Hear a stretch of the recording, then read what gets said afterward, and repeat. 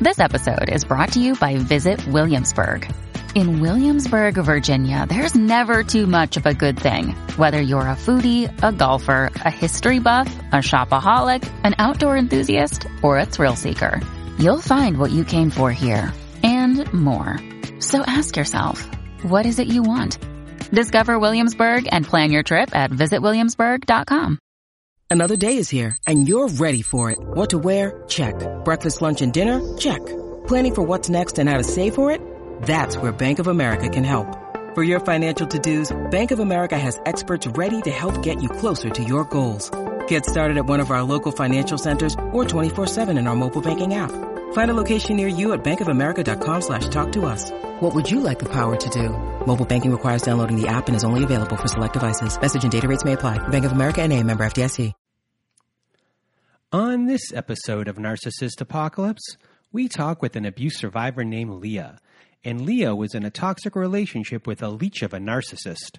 It's a story of bonding over trauma, smear campaigns, believing things were your fault, and standing in your truth.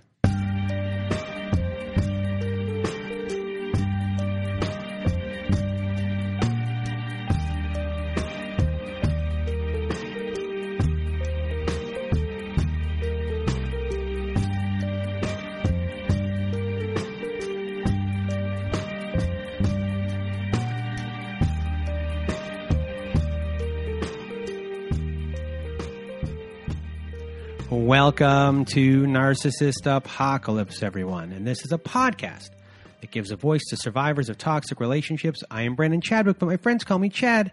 And thanks for tuning into this episode. So what is a narcissist, you may ask? Well, for the purposes of this podcast, we refer to a narcissist as anyone who has displayed a pattern of behavior that shows a limited capacity to appreciate others' perspectives. It is that simple. And now, before we get to our episode with Leah, I first want to thank everyone in the Narcissist Apocalypse community for listening to the show and sharing your thoughts by email, Instagram, Twitter, and Facebook. Also, a reminder, if you have not left us a review on whatever podcast service you use, Spotify, Apple, Google, Stitcher, CastBox, etc., please leave us a 5-star written review, as it helps out the show a lot when it comes to rankings. Now, if you've not been to our website recently, please do go there if you want to be part of our show. Go to our website at narcissistapocalypse.com, fill out the guest form, and we will go from there. But the quickest way, actually, I'm taking that back. But another way to be part of the show is to also go to our website at narcissistapocalypse.com and to read a letter to your narcissist. So if you want to read your letter, on the side of the page, there's a floating button that says voicemail. Click that button, records up to 5 minutes, twice, 10 minutes, 3 times, 15 minutes. Go to narcissistapocalypse.com to click that button. And if you do not want to read the letter yourself and you want me or my old pal Melissa to read the letter for you, just send it to narcissistapocalypse@gmail.com and put letters in the subject line. What else do we have here today? Well, to help support our show, join our Patreon. Yes, we have a Patreon. We have episodes that never made it to air, follow-up episodes with former guests, and much more. What is that much more? Well, let me tell you, we have virtual support groups on there, and we also have our own forum board and chat board on there as well. So everyone can interact with each other and support each other. It's a great community on there. We had a good group on Wednesday last week, on Saturday last week. So a big shout out to everyone in our Patreon, in our support groups. And now, before we start our show, also, to go and sign up for that, go to patreon.com/narcissistapocalypse. Become a patron of our Patreon. I was a little ahead of myself there because I was getting to something a little important, something, I care a lot about, a person I care about, and someone I've known for 15 years who I've worked with before. Her name is Priscilla, and I was talking with her in the last couple of weeks, and I found out yesterday that she is not doing well after a round of tests, and her health is not going well. And she asked me for prayers. So I said, I will send you all the prayers I have. But I was also hoping, to help put her in a better mood. She is she's very religious, and I just wanted to have other people maybe say prayers for you. So whoever is listening and wants to help me out with the recorder on the website at narcissistapocalypse.com, with the recorder on the website at narcissistapocalypse.com. If anyone who wants to put in a recording to say any prayer or tell Priscilla that they wish her well and that they're thinking of her, that would be wonderful, so I can stitch them all together and play them for her. She's much older than me, but we share the same birthday. So every year we usually we do something. We have lunch or something like that on our birthday, or we at least get gifts for each other. So if anyone wants to, help me out and help Priscilla out, lift her spirits, and wants to leave a message on our voicemail, please do so.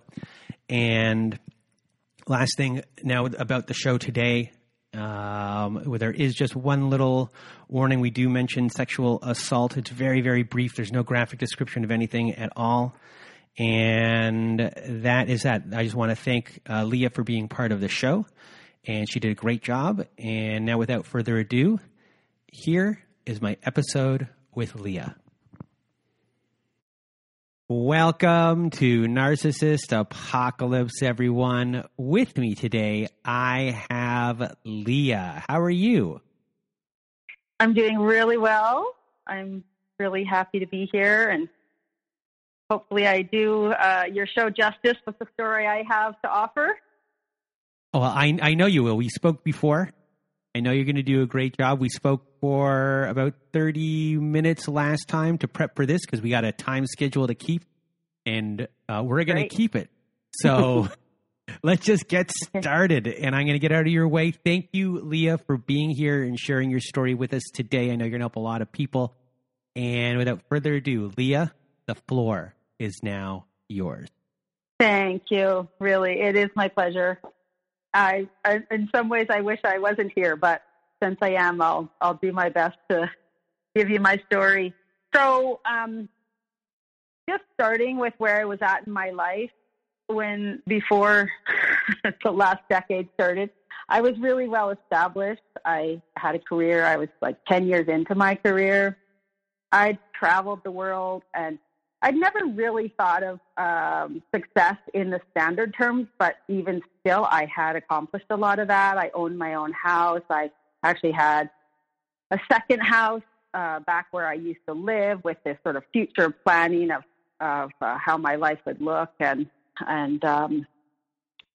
I wasn't planning to have children. I really just felt like I'd figured out how I could be in the world and felt like I could make a difference. I always wanted to make a difference in the world. And now I giggle. I don't know. It's not even really funny. But anyway, so that's where I was. And like, this is an example of how I felt like I kind of accomplished something. Like, it wasn't buying the houses that made me feel like an adult. It was like I'd learned how to enjoy like a nice glass of red wine, and I'd balanced my work life. And like I said, I felt like I was making a difference. And like I said, with traveling, I traveled the world. I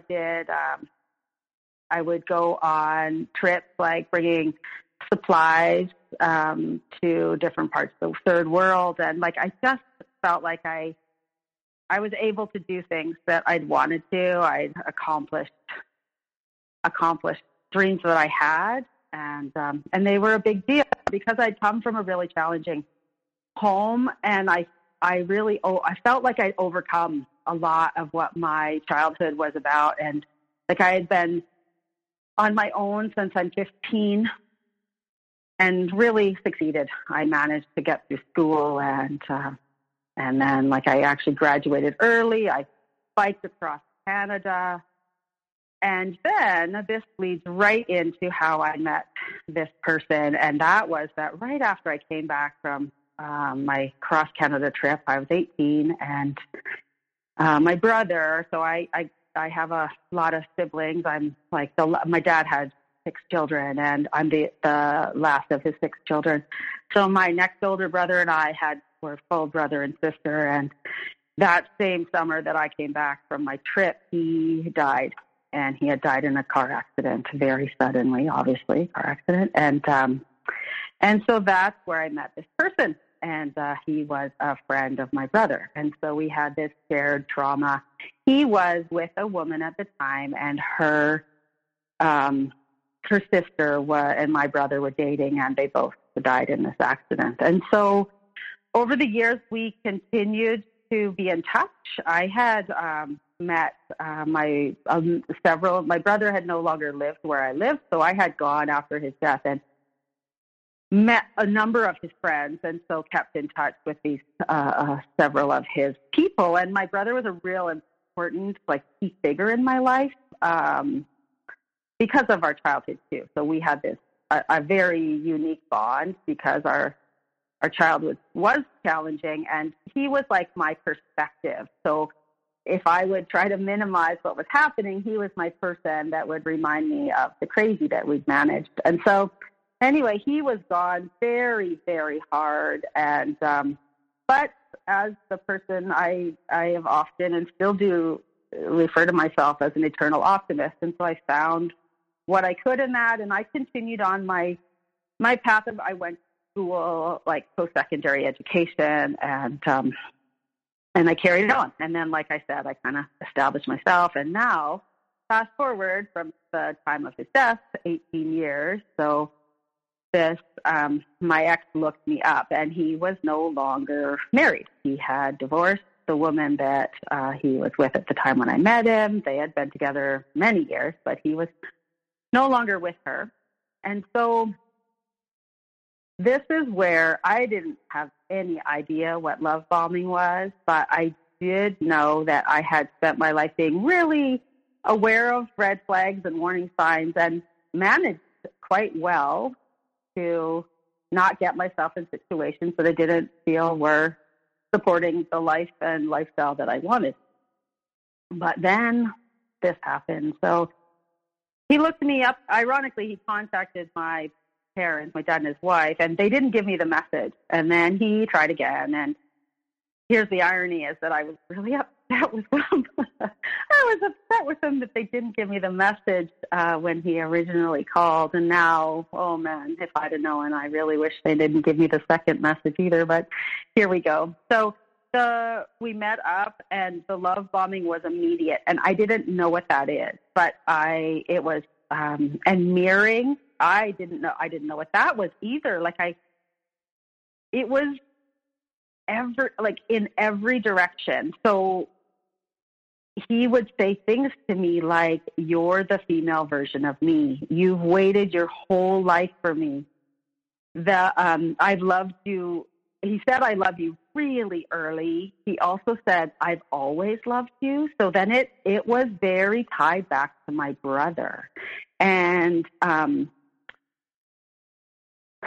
so they're on that with my brother. I had this underlying thought. I think growing up as a child, my brother was 3 years older than me. I kind of had this imagined thinking from when I was a little girl that I'd probably end up with one of my brother's friends. We were really close. And later, it wasn't a logical thought. Then my brother is passed. It was no longer a thing that could even be. And then he started talking about my brother bringing us together, and that this was meant to be, and he was overseeing us. So this was very, this just got me right where my most vulnerable spots were. So that was part of them, and I didn't know what that was. I didn't know that was a thing and a tactic, essentially, that I realize now. And other things too, I was really into yoga, and at the time I was on a raw vegan diet, and he told me that he did yoga and that he was on a raw vegan diet, and I just bought it. I just thought that he was. I just thought that this was who he was. I didn't know people would do things like mirroring and lie, just saying what you want them to say to get what they want. And like, I don't smoke pot. It's never been a thing. I grew up with, my family was full of it, and it's fine if people do, but I didn't want that in my life. And he just told me he didn't smoke pot. And now knowing what I know, he probably hadn't smoked pot that day, but I didn't realize that all of this was just this story that he was building.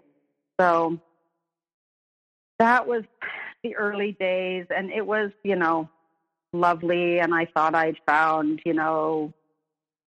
I bought it. I bought you waited for me your whole life. This is amazing. We're meant to be. I've always loved you. And then it turned into I love us. And it was this big thing. And then,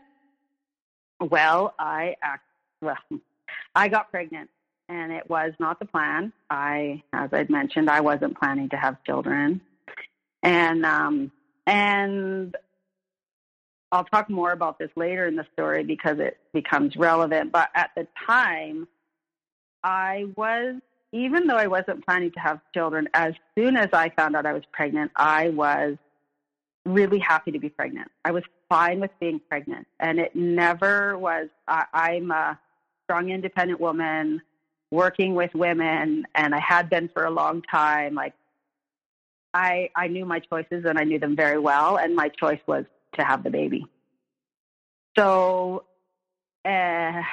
what followed was not as pleasant. And so I was happy to be pregnant, but then I also it actually was like probably 2 weeks before I found out I was pregnant was the first red flag that I can remember.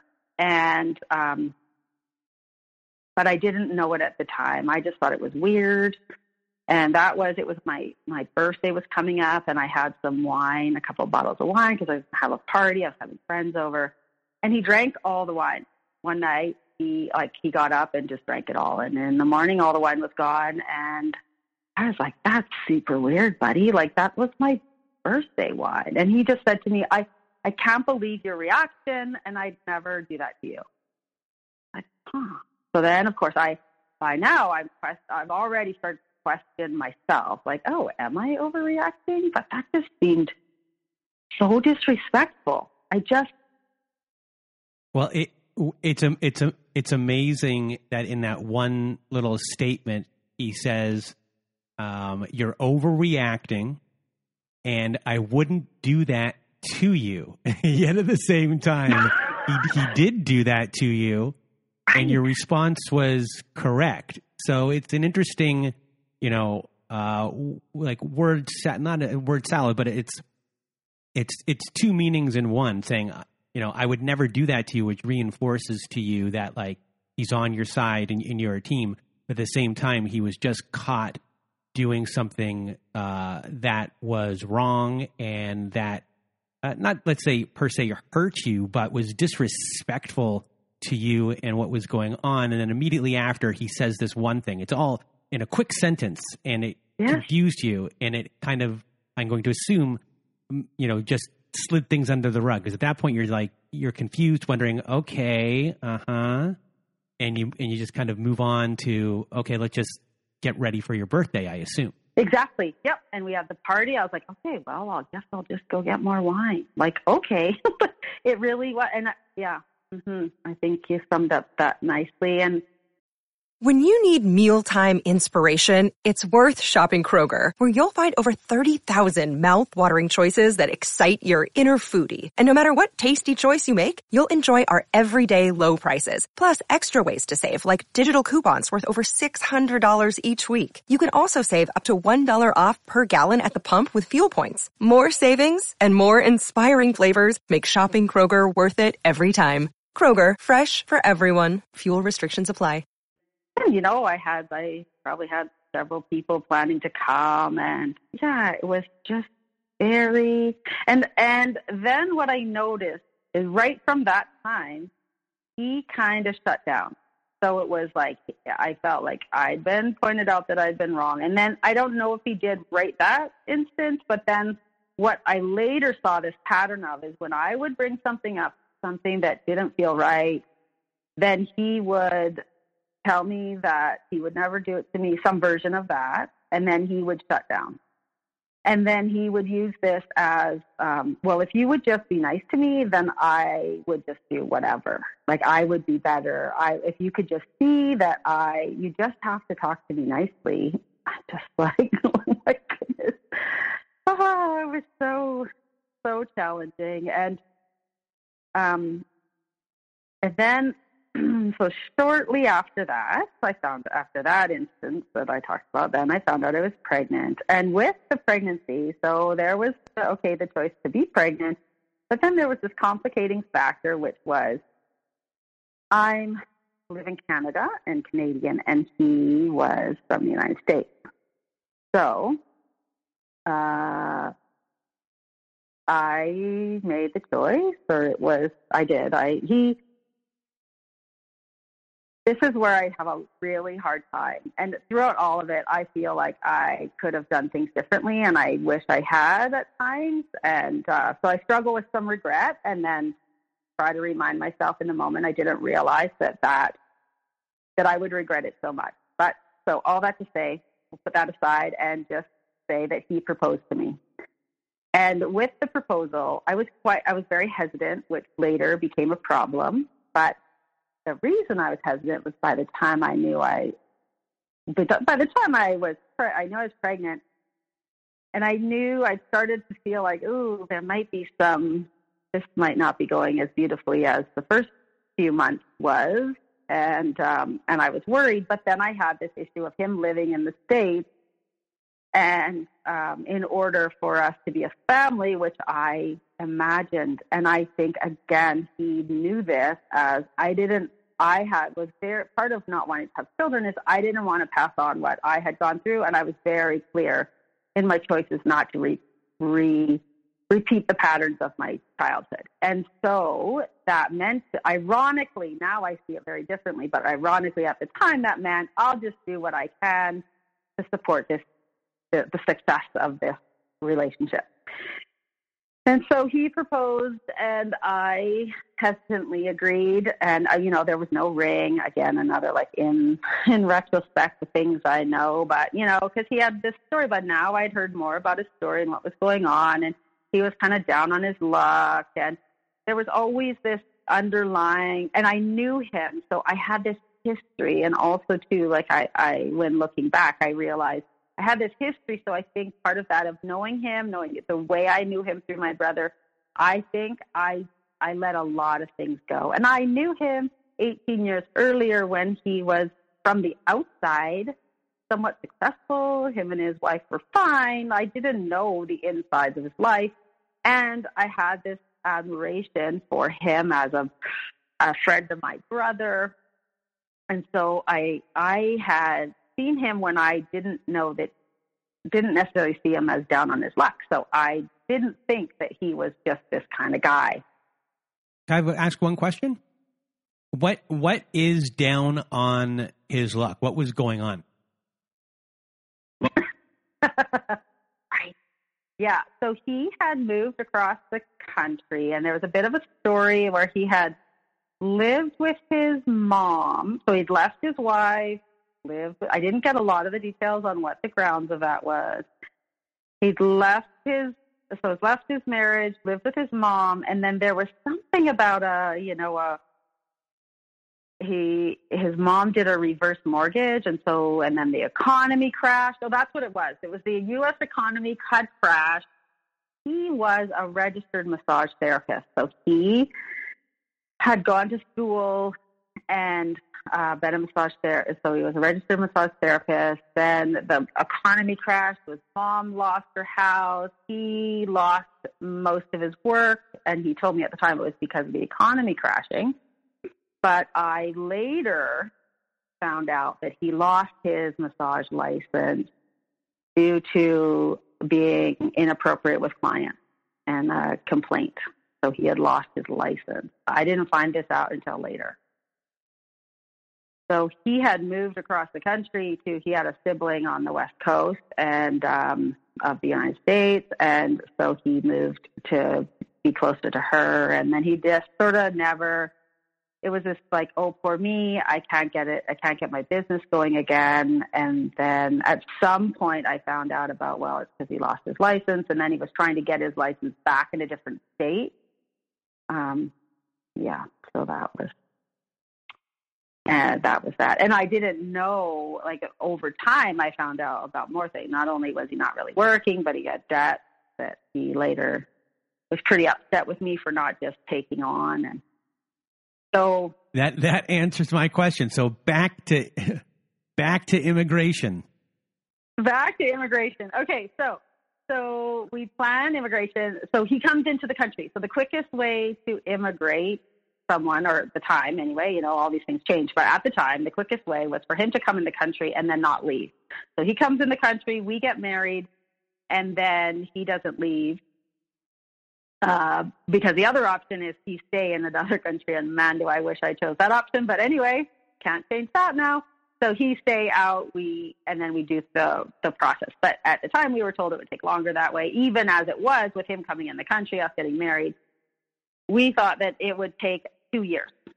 That was about the amount of time that it was going to take. And the interesting thing about this is that while he was in the country, even though we were married and we had applied, and I paid the legal fees, I paid for a lawyer to do it, so significant amounts of money, probably $5,000. And I paid all this money, right, because he didn't have anything. So he wasn't allowed to work until he got his PR card. And so, but at this point, there was still lots of love bombing. Don't worry, we got this. And my work is very not conducive to small children. And I work on call, unusual hours. And I knew that was part of my decision not to have children, was that I couldn't continue to do what I do and be a good parent. And so I knew that if I ever had children, I'd need to stop working. And so this was part of the future faking, I guess, not so much love bombing. Now it's future faking. Don't worry. We're going to get through this, and then I will work. Once I can work, I'll work and support us, and then you can be home with the baby. And I had, like I said, I'd had enough financial security and made some good choices that I could get us through to that 2 years. I was like, no problem, I can do that.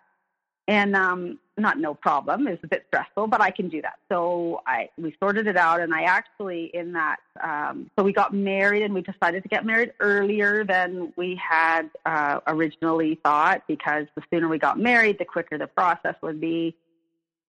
And so here's some irony for you, which I didn't even know. This you'll see how much not of a pot smoker I was.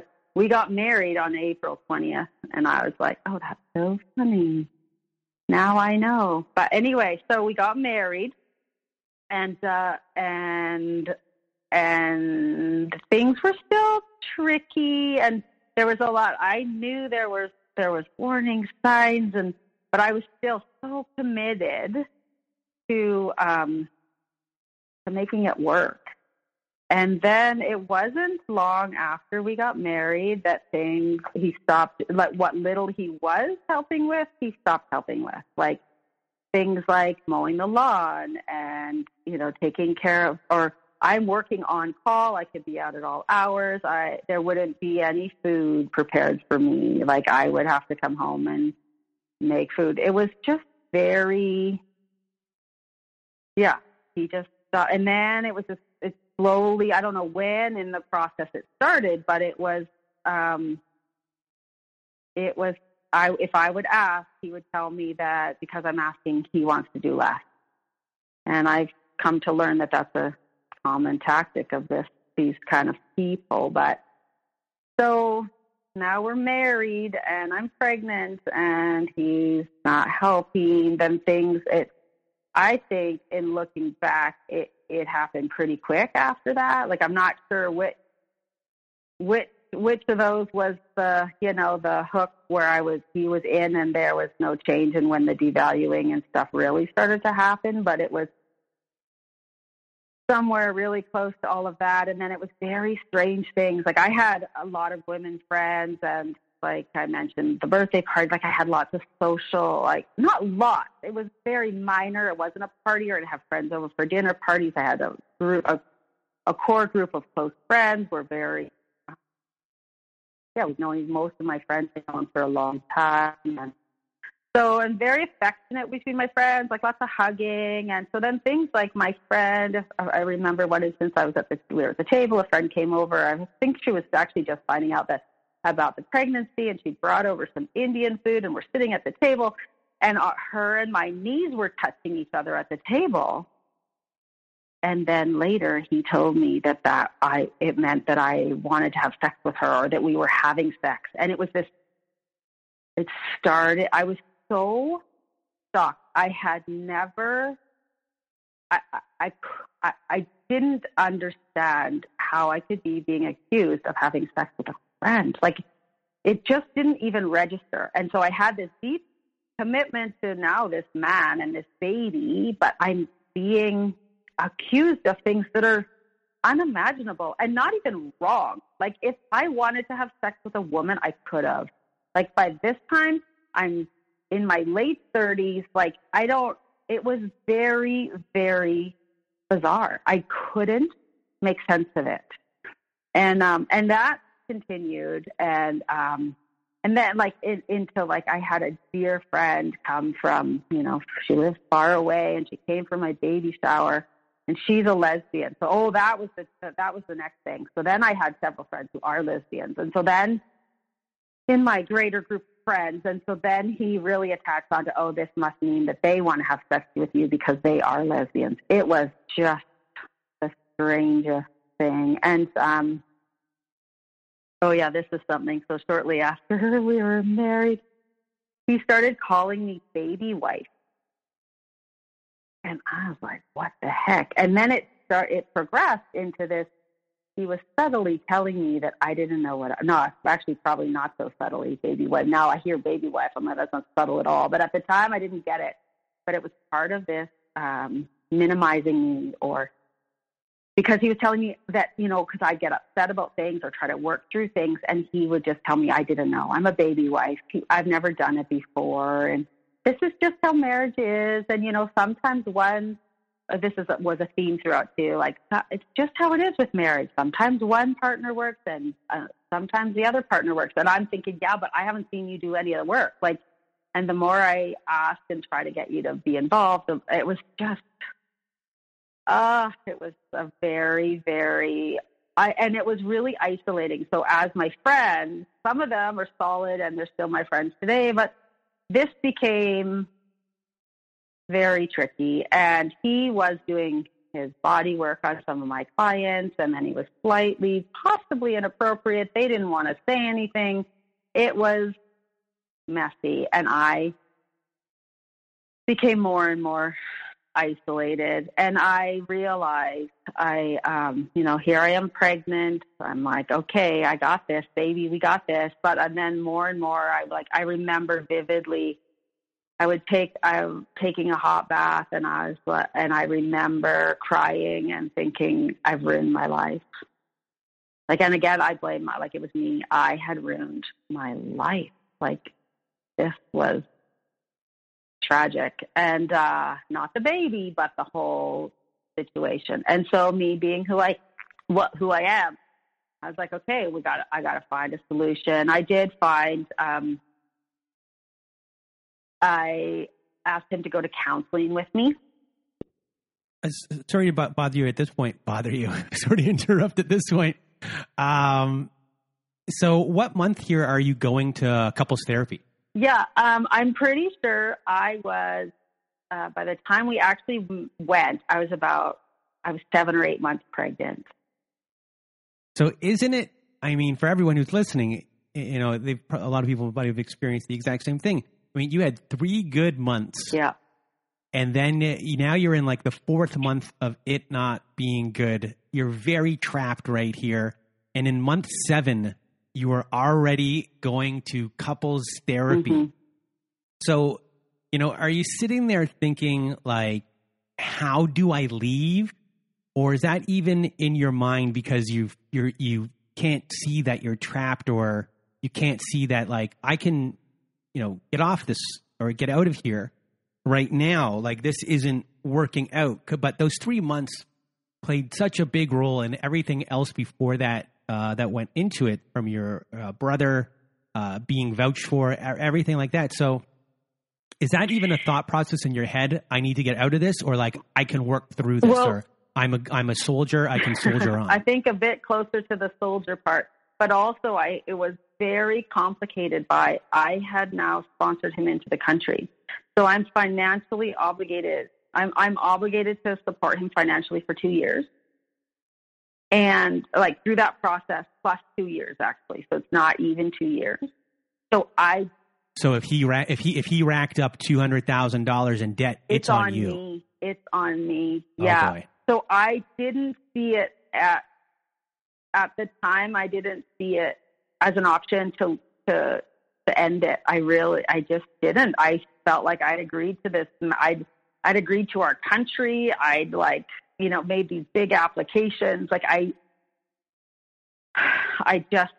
didn't see it. So I felt like, okay, counseling, like I got to find a way through it. I've got to find a way for this to be tolerable and to get through it. And I really, with my brother connection, because that still kept coming in. Oh, he did this. He brought us together. Like there was a lot of that going on. As hard as these things were, and he's accusing me of being a lesbian, he's still telling me that my brother is who brought us together. Like it was absolutely I have some terms for what my mind was going through, but yeah, I don't think at this point I didn't see an option of calling it quits, because I'd agreed to immigrate him. I'd married him, and I felt like it was this too. Now I look at it so different, but I felt like it was my responsibility to this baby to help his dad come in the country. And now I don't know, it seems like such immature thinking. Like I just don't understand where that came from, but I think it was this deep desire to do what's right. And I just felt like that was right. And it's not immature thinking at all. It's, I'm sure 99% of everyone who's going through that will have the exact same thought process as you did, which is, you want to have the dad in the life. And I guess you are only at the, month 7 and in 4 months of bad behavior. You really don't know how bad it's going to get. You can't perceive how bad it is. So it's not immature thinking. I just want you to know that. And I apologize for interrupting. Oh, that's okay. That's fine. As you will. It's your show. It's all good. So so we did find a counselor. And so there's a lot of things in the story that I think, man, that was so telling. If I could have just heard it more clearly when he said it, I could have done something different, but I couldn't hear it. So what he said is my wife, actually I was the third wife, but anyway, so that his last wife, the one I knew, would never go to counseling because, and what she told him was that she didn't want to go because they would just tell her to leave him. And oh, how I wished I could have really heard that, but I couldn't. So we found a counselor, and get this. So this guy is trained in nonviolent communication. Oh my God, there's nothing nonviolent about this man's communication. Passive-aggressive communication is so violent, as I know a decade later. But anyway, this woman was trained, so we found someone. I'm paying out of pocket, right? I'm self-employed. I'm paying for this, but I'm so committed to try and find a solution because I felt like I've ruined my life, and so I want to find a way to unruin my life. And so we went to her, and the first session was great. And then the second session, which if we had going forward, we ended up having 4 counselors in the duration of our time together. And they all ultimately came to the same place. What came to the same place is that she was the first one, though. And so she aligned with what I had been saying to him. And so the first session was great. He was happy to come back. It was really good. The second session, she started to say things, literally said things that I had said, because I'm actually really not unreasonable. I've actually had a lot of a life. I've done a lot of my own work. I've done a lot of counseling through the years. Like, I'm pretty established in life. Like, so she starts saying similar things that I'm saying, and we leave, and he tells me that the only reason she said those things is because she wants to have sex with me. And I really, it was really, I really don't know how, I couldn't comprehend what had just happened. It was the most, so here now I'm like being accused of wanting to have sex with my friend. So he's now telling me that the counselor wants, and I sat across the room with this woman. I never had any physical contact. There was nothing.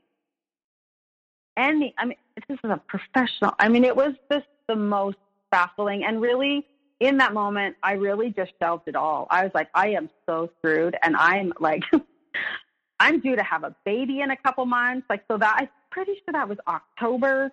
And the baby was due. And at the end of November, I ended up having him in December. But it's when I put everything aside. I don't even really know what I just had to go on overdrive and deal with, like, I just had to have a baby. And I knew that I needed to not bring up more because I needed to successfully have a healthy baby and a healthy birth. And so I just put it all aside. And the other thing that's significant really is during this whole time is that he talked all about his parental instincts and about how they were so established and that everything was about this baby. And, he just has to be here for this baby. And he was very, I've talked about a lot of the things that were hard with me in the pregnancy, but he did, he would give me, this kind of makes my skin crawl now, but he'd give me treatment in the pregnancy. Like, he did cranial sacral treatments, and which helped the nauseousness. Like, he was very attentive, but now I see that was about the baby because I was carrying now what I realize, the extension of himself, his property essentially. So I just shelved it, and we did. We went on. Like, I had a great. Oh, this is another thing. Oh, this is interesting. So in there too, we're moving. I sold one of my houses. We're moving to my other house. Like, it was a big, huge change. When they say those stressors of things that happen, I had, all but one, and I think that one was death, and that had happened 18 years earlier. Like, it really was a lot of upheaval, but it was all also coded in this, you've waited about your whole life for me. This is so brilliant. This is going to go well. So there's a lot. And part of that was, so I told you I didn't want to have children. And while I was pregnant, he's talking about another baby. And I'm like, hold on a minute, buddy. Like, I'm already feeling like I've ruined my life. This guy, there's lots of, this is not pleasant. A lot of it's not pleasant, but I'm trying to believe that those little glimmers of hope are going to be real, that it's really, we're going to get through this. This is just like, whatever, growing pains, newness, changes, whatever that is. But we can persevere because we've got this great connection. My brother's got us together, like that. But I was just like, and so I just told him, like, let's just have this baby. Like, I'm not ready to talk about another baby. And things like, he told me I could name this baby because he has an older daughter, much older, like 25 years older than this, our child. And so he told me I could name the baby. So these are little things that later became significant because, the baby was born, and there's this gorgeous, lovely birth, and that was sweet and lovely. And the moment the baby was born, he wanted to know the baby's name because now I realized he had a name that he wanted to name the baby. But he told me I could name the baby, but then I never came up with the name quite yet. And I really wanted to just meet the baby, get to know who the baby was, and find a name. But it was instant pressure. And I just to shut him, I think, just to shut him up, I was like, okay, because I never found another name, a better name, and it seems so little, but it's not little. It was another indication of this illusion that I was part of it, and an illusion that we were in this together, but there was very little together. So ultimately, I just said, okay, we can name the baby that, because I wanted him to stop asking me and just enough. Like, I just wanted to enjoy having just had this beautiful baby. And then another little warning sign. So we had a home birth. And I was really, so I didn't know if I would tell the world my profession, but I'm a midwife, and I had been a midwife for 10 years. So there was a lot about this birth that was important to me. And I really, this might sound super weird, but it was almost like all my beliefs and philosophies and aspirations as a midwife had really come to fruition in this birth. Like, so for me as a person, it was such an amazing accomplishment in a very strange way, because I had never planned to have this baby, and then here he was, and it was the perfect birth. Like, it was, and I knew that was whatever perfect means. Every birth is perfect, but for my world, and I knew that I had so much going against me.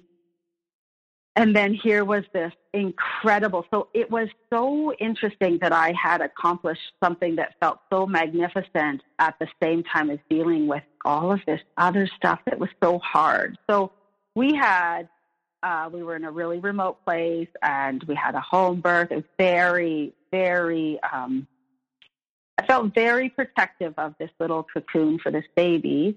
And this man insisted that he hire I hire, because I'm paying for everything, that I pay for him to get a massage, and he refused to go out of the house to go get it. We're in this like open little cabin, open space. There's not even a door to the bedroom, and he insisted that this person come there, not to massage me, but to massage him, because the birth was so hard for him.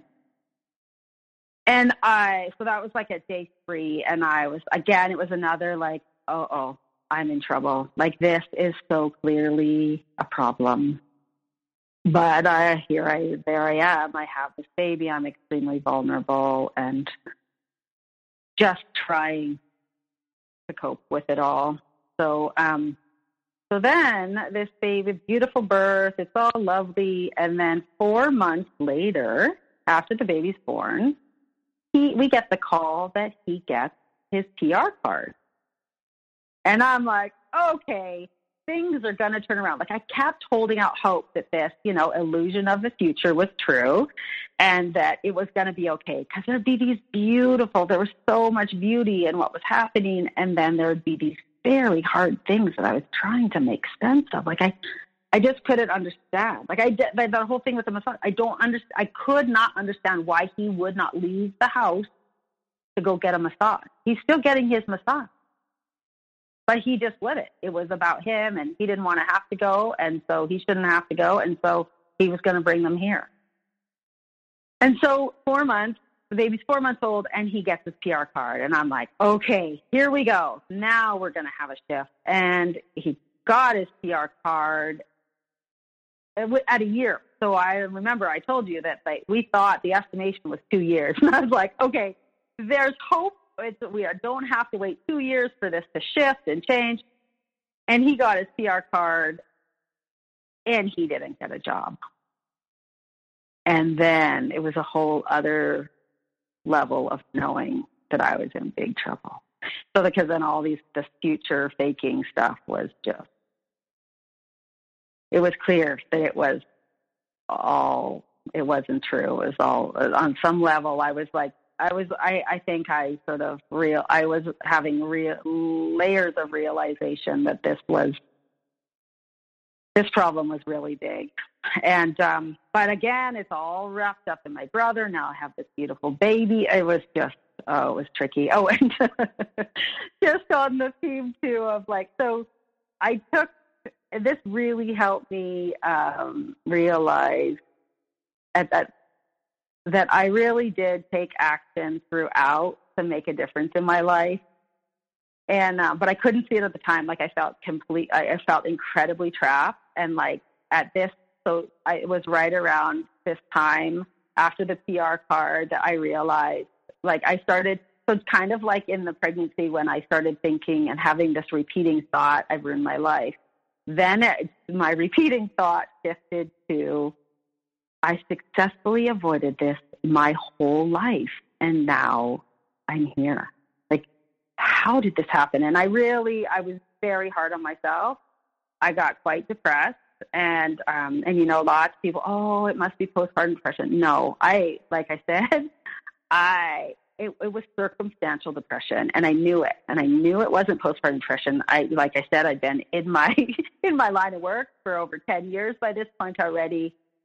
And so I did find another counselor for me. And another step that I took action to too is that, because remember, he was saying that he wanted another baby before I'd even had this one. And I, as soon as I could, which was right around the same time, because it's not till about 3 months after you've had a baby, I went and got an IUD. Not that everybody needs to know about my birth control choices, but I had literally successfully avoided pregnancy my whole life, and I had no intentions of having this baby, and I ended up with one. So I was going to take very firm action not to have that other baby that he had talked about. Like I was just, so I did that, and I found a counselor. And here's another little nugget that looking back, oh man, like I still, like you asked before, was I thinking of escaping? So even after all this stuff that I've told you, and I'm realizing I have like avoided this my whole life, and I can't believe this is my life, I am still not realizing that I can leave.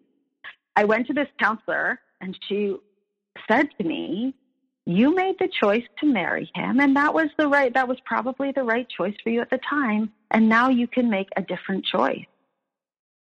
And I left her office, and I was shocked. I was like, and now I laugh because it's crazy to me to think I couldn't hear her. I couldn't hear, because I went to her to get help on how to deal with my situation. I didn't go to get someone to tell me to divorce him. Like and now it's so stunning to me that I couldn't hear it. Like I was kind of offended by her. Like, why would she say that to me? And now, man, if I... Well, I have a question for you. Going back to that therapist and you, is there something the therapist could have said before that to ease you eventually into that so you would hear her? Is there something for... If therapists are listening to this episode, what is something you would have listened to instead of saying leave? Like... How could that therapist have gotten you on their side? Yeah, you know what? I think it's interesting you say that, because actually in preparing for this, even talking with you, I thought I've been thinking about that. And I think what happened is it was so abrupt. I didn't have a significant and established relationship with her. Like, I don't know if I saw her once or twice. Like, I hadn't seen her much. And I think it was just too jarring of a statement at the time. Like, I think I didn't know her well enough. I felt like she didn't know me well enough. And the truth is she probably could see right through, like, because ultimately it was very good advice. But I think it was just too sudden and abrupt. I just couldn't hear it.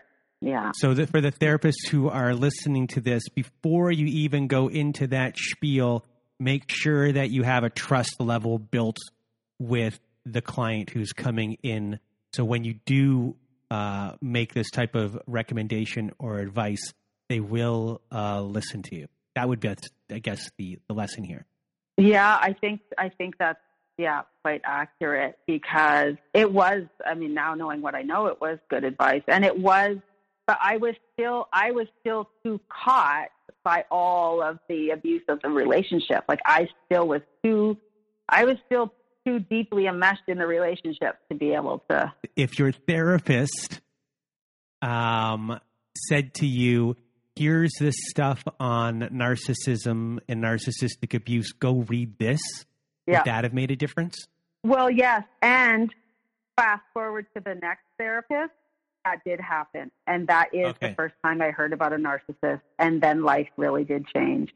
Okay. And what is interesting about this therapist, and I think it's also part of the abuse cycle that I was in, is that I'm pretty sure she was a lesbian. And I think that didn't help the situation. I think I had been so, I don't know if brainwashed is the right, but I was so twisted in my thinking with him that I probably used that against her. Like, I probably was like, no, she doesn't know. She probably hates men. Like, I really, it's embarrassing to even say that. Oh my God. So, and I don't even know. I mean, that's me trying to dissect why I couldn't hear her. And I, like I had said previously, I have lots of friends. Like, that, gender, like, life choices like that are not an issue for me in my life, but I'm trying to make sense of why I couldn't hear her. But anyway, so I didn't, for whatever combination of reasons where I was at, I didn't hear her. And then, but I also, and I had this really, like, I really just wanted to make it work. I was still so committed to making it work. I mean, my baby's young. He's only 4 or 5 months, 6 months old at this time. Like, I felt like I hadn't given it enough of a shot. Like, they were not that far in. And it didn't occur to me to give up at this point. But so I had that whole line of things, but I also was doing things like trying to not have another baby, going to a counselor. And then I consulted a lawyer, and not even because I wanted to leave. I think I just wanted to know what I was in for, if that is where it was headed. Because on some level, clearly I knew that it was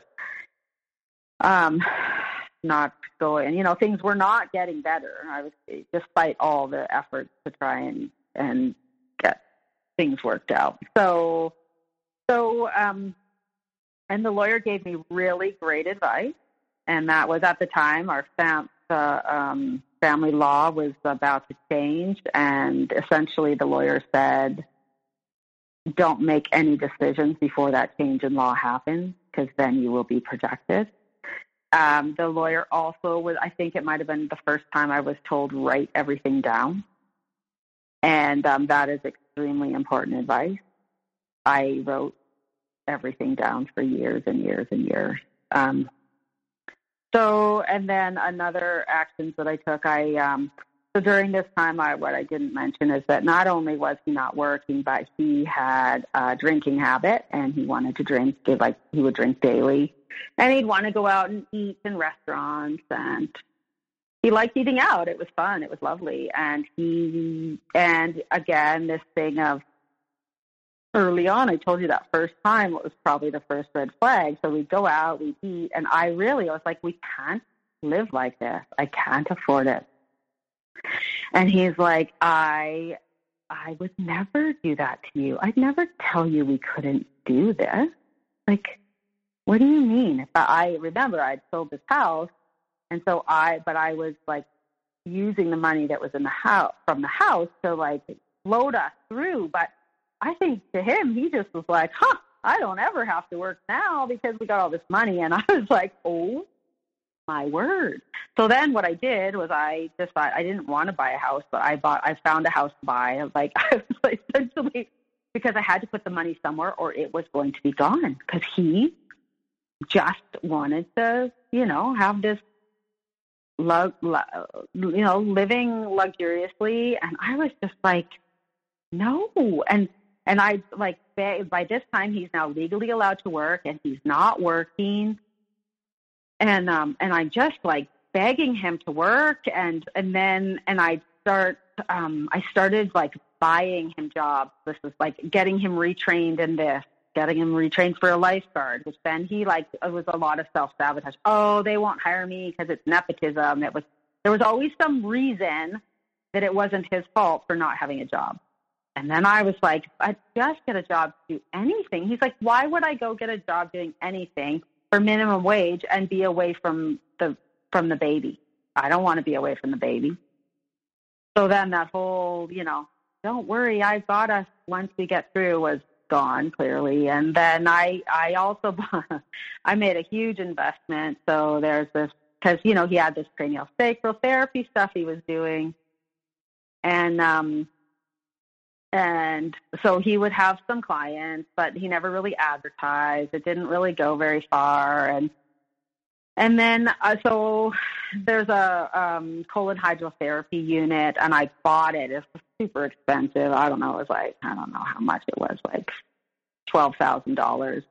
I think I had thought it was 20, but I think it was maybe around 12. Anyway, I bought the unit. I plumbed it into the house, so he could have clients. Again, he didn't really advertise. He didn't really make a lot. He just sort of had some clients and would do trades. And I was just like, come on, please. Like, I need you to like work. And he's just like, well, it can't be that bad because you haven't gone back to work.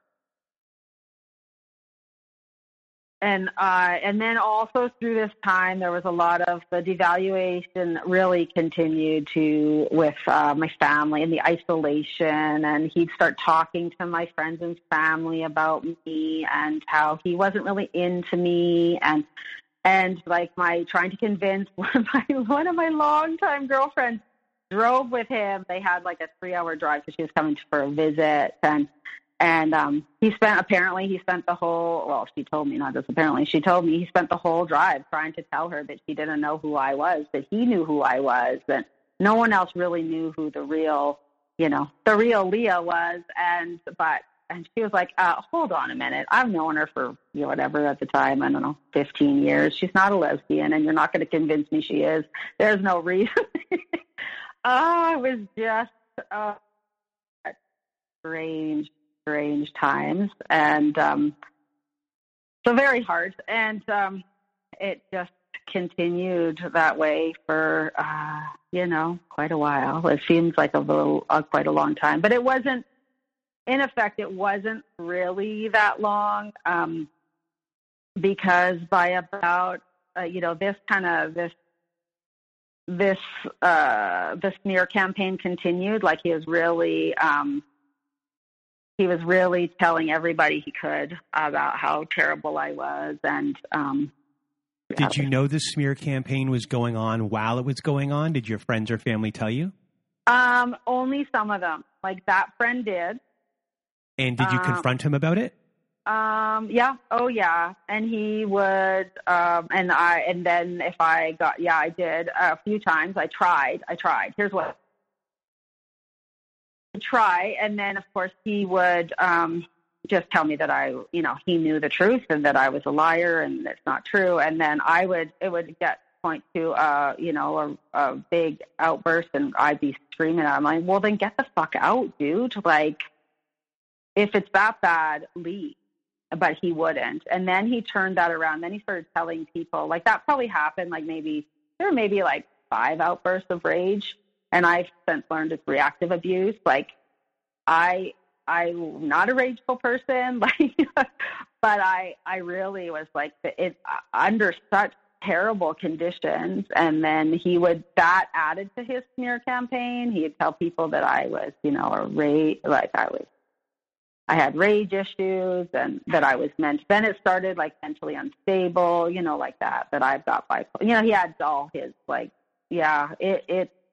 so I knew some of it, but I didn't know all of it. And some of my friends were like, why is he just like, why do you let him do what he's doing? I'm like, how do I let him? The guy is like playing his guitar for 6 hours a day and meditating, and he won't work. Like, I don't know how to make him. And the more I try to encourage him, the less he would do. Then he'd blame me for not being nice. And if I was just nice, then he'd do more. Like,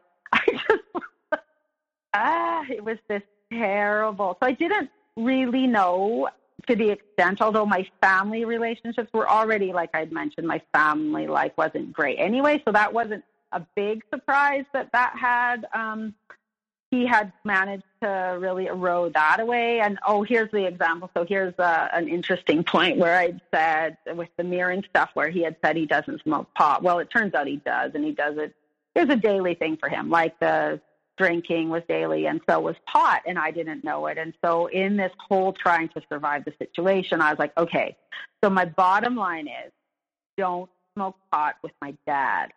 My dad's like, I grew up with pot plants in the closet. Like, I just didn't want it. I didn't want that for me and my child. So no surprise to your listeners that that didn't happen. And so he started smoking pot with my dad, and then really broke down that relationship. And my dad at some point said, I feel like you blame me for your divorce. I'm just like, this is batshit crazy. Like, how can this even be happening? Like, there was just, and it just got turned on me. Well, you don't understand why. This is my ex-husband now. Like, you don't understand. It's just so hard for me. And, you know, anyway, so this went on for a while. And my son,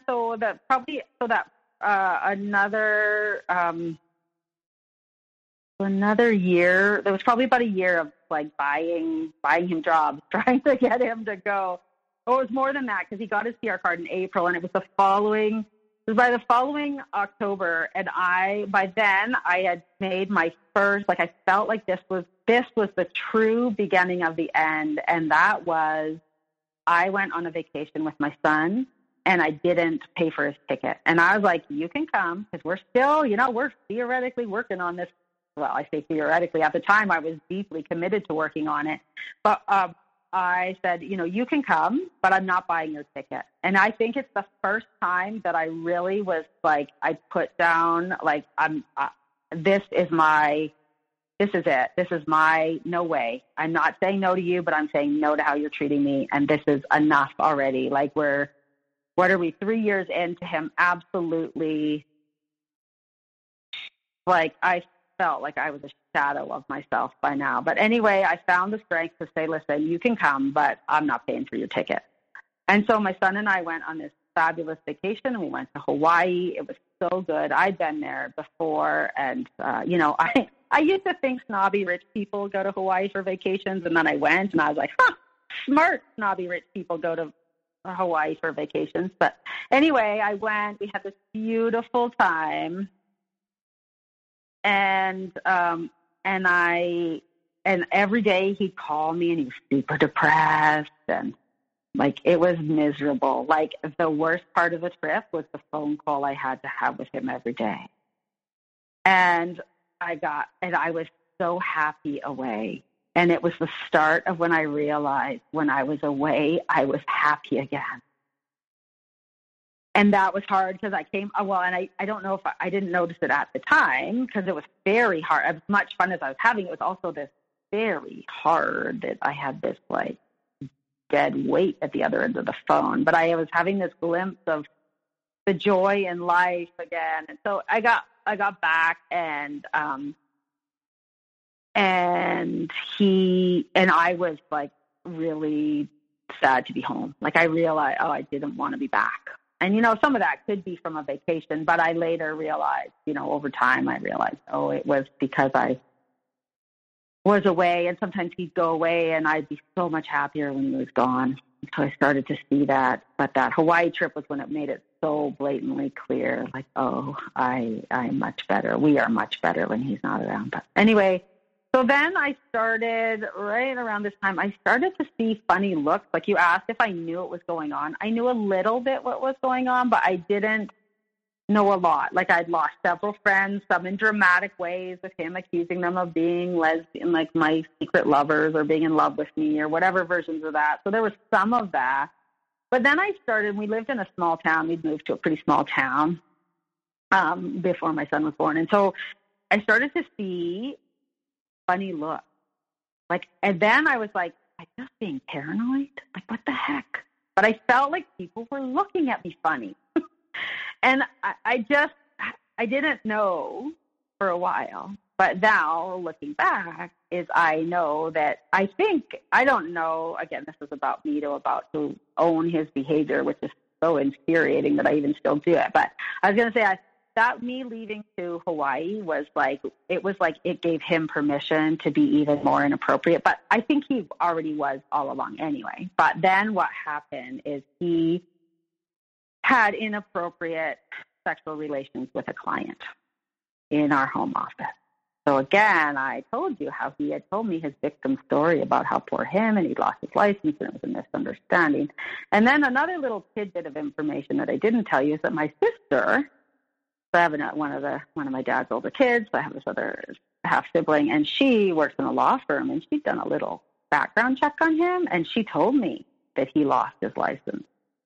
But by then, he had already told me the story of that, and made it okay, and that he was the victim and it wasn't him. And so that's the Christmas. This is significant. The Christmas after I went away to Hawaii with our son, we spent Christmas with this woman and her husband and some other community members. And by this time, my ex was involved in this, community. It was kind of a spiritually new agey community. I didn't have much to do with it. I was mostly, with my son, and by this time I actually, through some unusual circumstances, the local midwife needed to stop working, and so I suddenly was working, and it was just to get her through, and I realized by this time my ex was not going to likely do any supporting of us, and so I started to work a little bit, like just to see if I could manage it with my son. And so anyway, at the Christmas, we were at their place for Christmas. Then it's January, February, and another friend was going away, and my ex went to house sit for them. And again, I was like, oh, it's such a relief to have him out of the house. And he had started around this time, started to say he didn't know if he wanted to be married. And I was like, oh, well, that's interesting. And then it was about February, and you know what? I'm going to go back a little bit. I mentioned that we have several points we went to counseling. So we had another bit of counseling before this time, and it was actually a doctor who was doing his training in Gottman therapy, and so we went to this Gottman counselor, and we went, and at one of our sessions, we actually went for quite a few sessions. He managed a few more that time, and but at one of the sessions, I had quite an emotional response to something he was talking about, and again, this man started talking, saying things that I said, which I had said before. That kept happening. We'd go to these counselors. They'd say things that were similar to what I was saying because what I was asking for was not unreasonable. Anyway, so I had this. This is one of the little gems that I've reflected back on that's really helped me. Again, I wish I would have really been able to take it on right when it was said. But this guy, so I had this emotional reaction. We're working through something in his office. I have this reaction, and my ex says, see, that's what she does. She's got, rage issues, whatever. And the guy, the counselor, is like, that is a normal emotional response. It's called flooding. It's a normal response to a stressful situation. And that was my glimmer of hope. At the time I heard it, but I didn't really take it on to the extent I really now, knowing what I know, I wish I had. Essentially that man told me in that one statement that hit all of this was, because it was the same reaction, the same one where I got to the point where I told him to get the fuck out of the house. That was the same level of reaction that I had then, and now I've demonstrated it in the presence of this counselor, and this counselor is confirming that this is normal. This is a stressful situation, and I'm not the rager, crazy, batshit crazy person that he's trying to make it out to be and telling everybody that I am.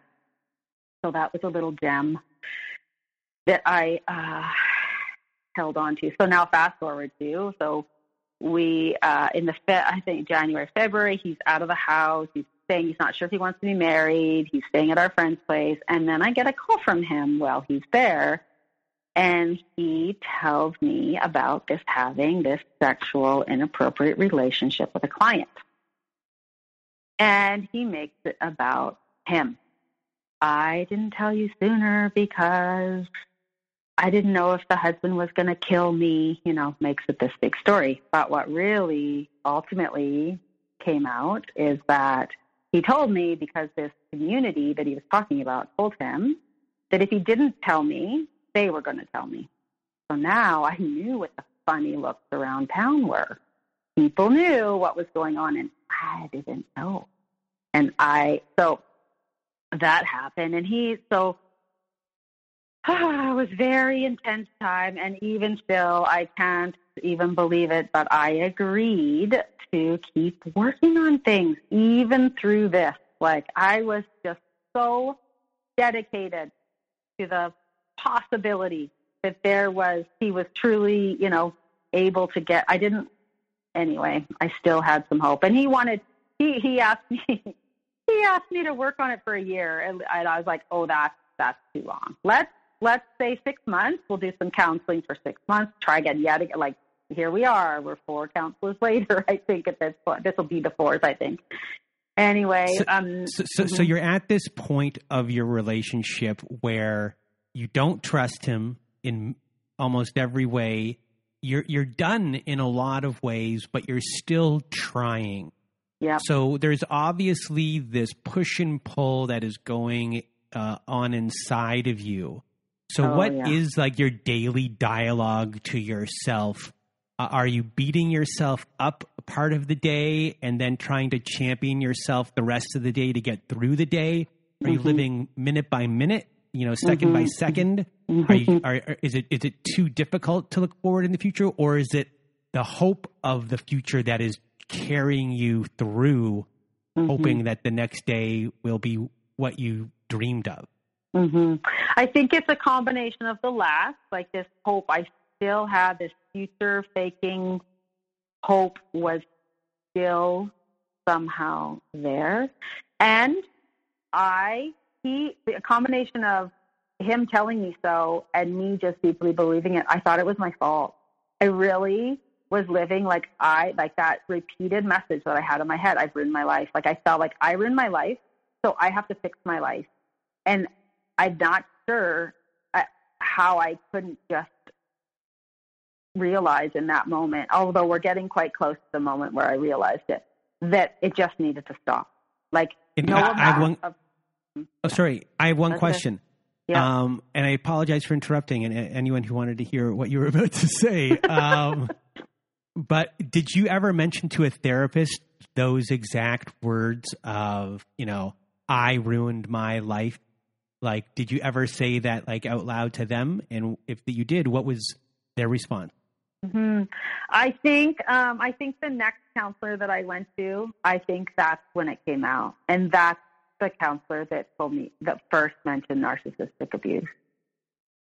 So I think, but it wasn't for a bit. Like, we got another 6 months, maybe 5 months more of this, like, this ongoing cycle. And, another, the future faking, another really significant piece of this, there were things like, so as hard and so much turmoil that was going on, like, I love my son and I love being a mom. And I didn't know that I'd never even let it be a possibility. And then that whole part of my life turned out super great. Like, I loved being a mom. And so then at some point I was like, and remember, he had been telling me, like, talking about the second baby before we even had the first. And I made significant efforts to make that not happen. And then at some point it turned, and it was at about, my son wasn't, I don't think he was quite a year. I don't think he was quite a year yet. So this is like out of sequence of the timing we're talking about. But I think he was probably about a year maybe. And I said, okay, I'd like to have another baby. And then he said no.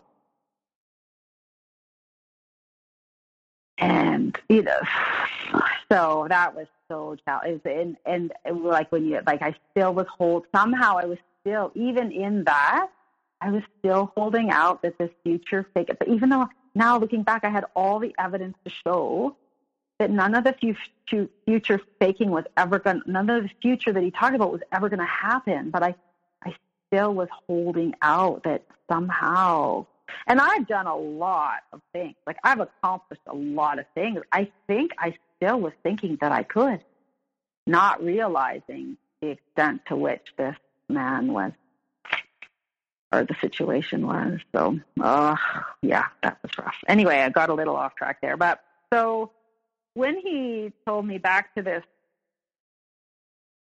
telling me now have this relationship inappropriateness with a client, and he's going on, this is when I'm starting to get my strength, right? So I wish I could say it happened. Well, anyway, whatever. So he says this, and he's talking about how amazing and supportive this community is, and he can't believe it. They've just really rallied around him, and they want to help him again.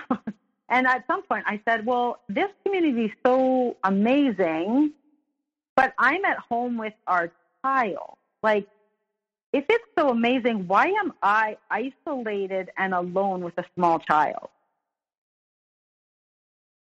So he took that back to the community, and then somebody called me, a woman called me and said, I understand that you are feeling like you'd like some support, and this is a hard time. And in this conversation, this is where it gets pretty tricky. You'll see how I can manage talking through all this, and for your listeners might be some, Anyway, so I say, he says to me, in this conversation, she starts referring to my husband raping someone. And I was not prepared for that. I mean, a lot of this, none of this I was prepared for. But so she says that, I'm like, hold on a minute. What? Like, at this point, all I'd heard is that he'd been, there'd been something sexual between them. Like, it was all very vague and cryptic. And this woman who I'm thinking is calling to support me starts talking about my husband raping someone. And I was like, oh, wait, like, what are you talking about? And she says, well, what else do you call non-consensual sex? And I was just stunned. And this is where, again, on some level, I'm taking huge actions, and on other levels, I'm still wrapped up in it.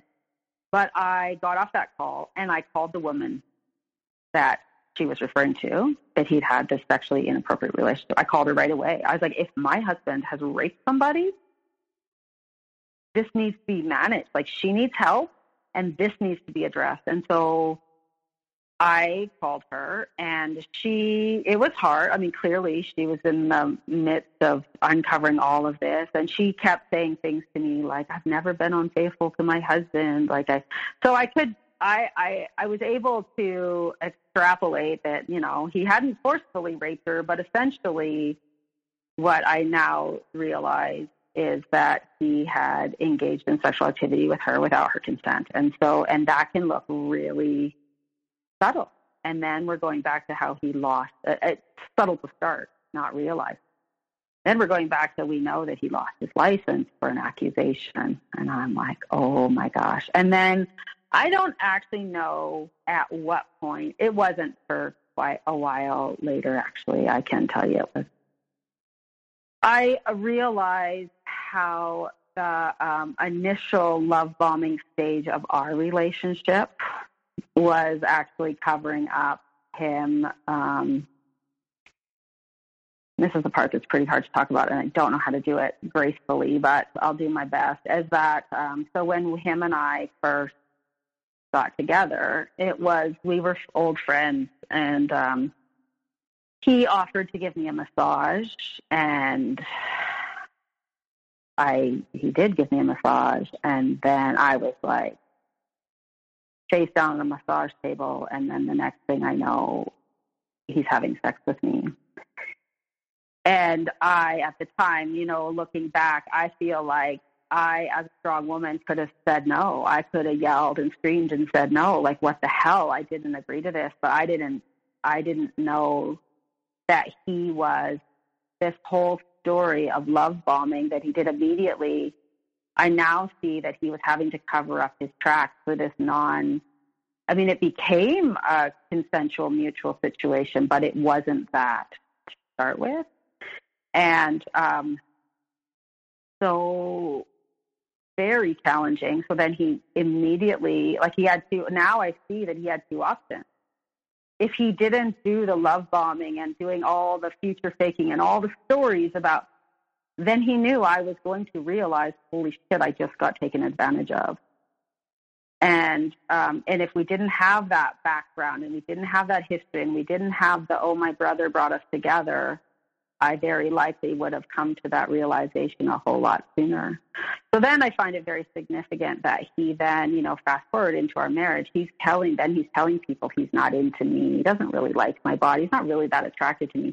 Meanwhile, I wasn't involved in that very initial, I was involved, but I wasn't, it wasn't a mutual decision where we chose it. Like he took action and then I just went along with it thinking that this was, you know, I believed. I'd waited my whole life. And so I think it was in this woman saying, you know, your husband raped someone, this woman saying, I've never cheated on my husband.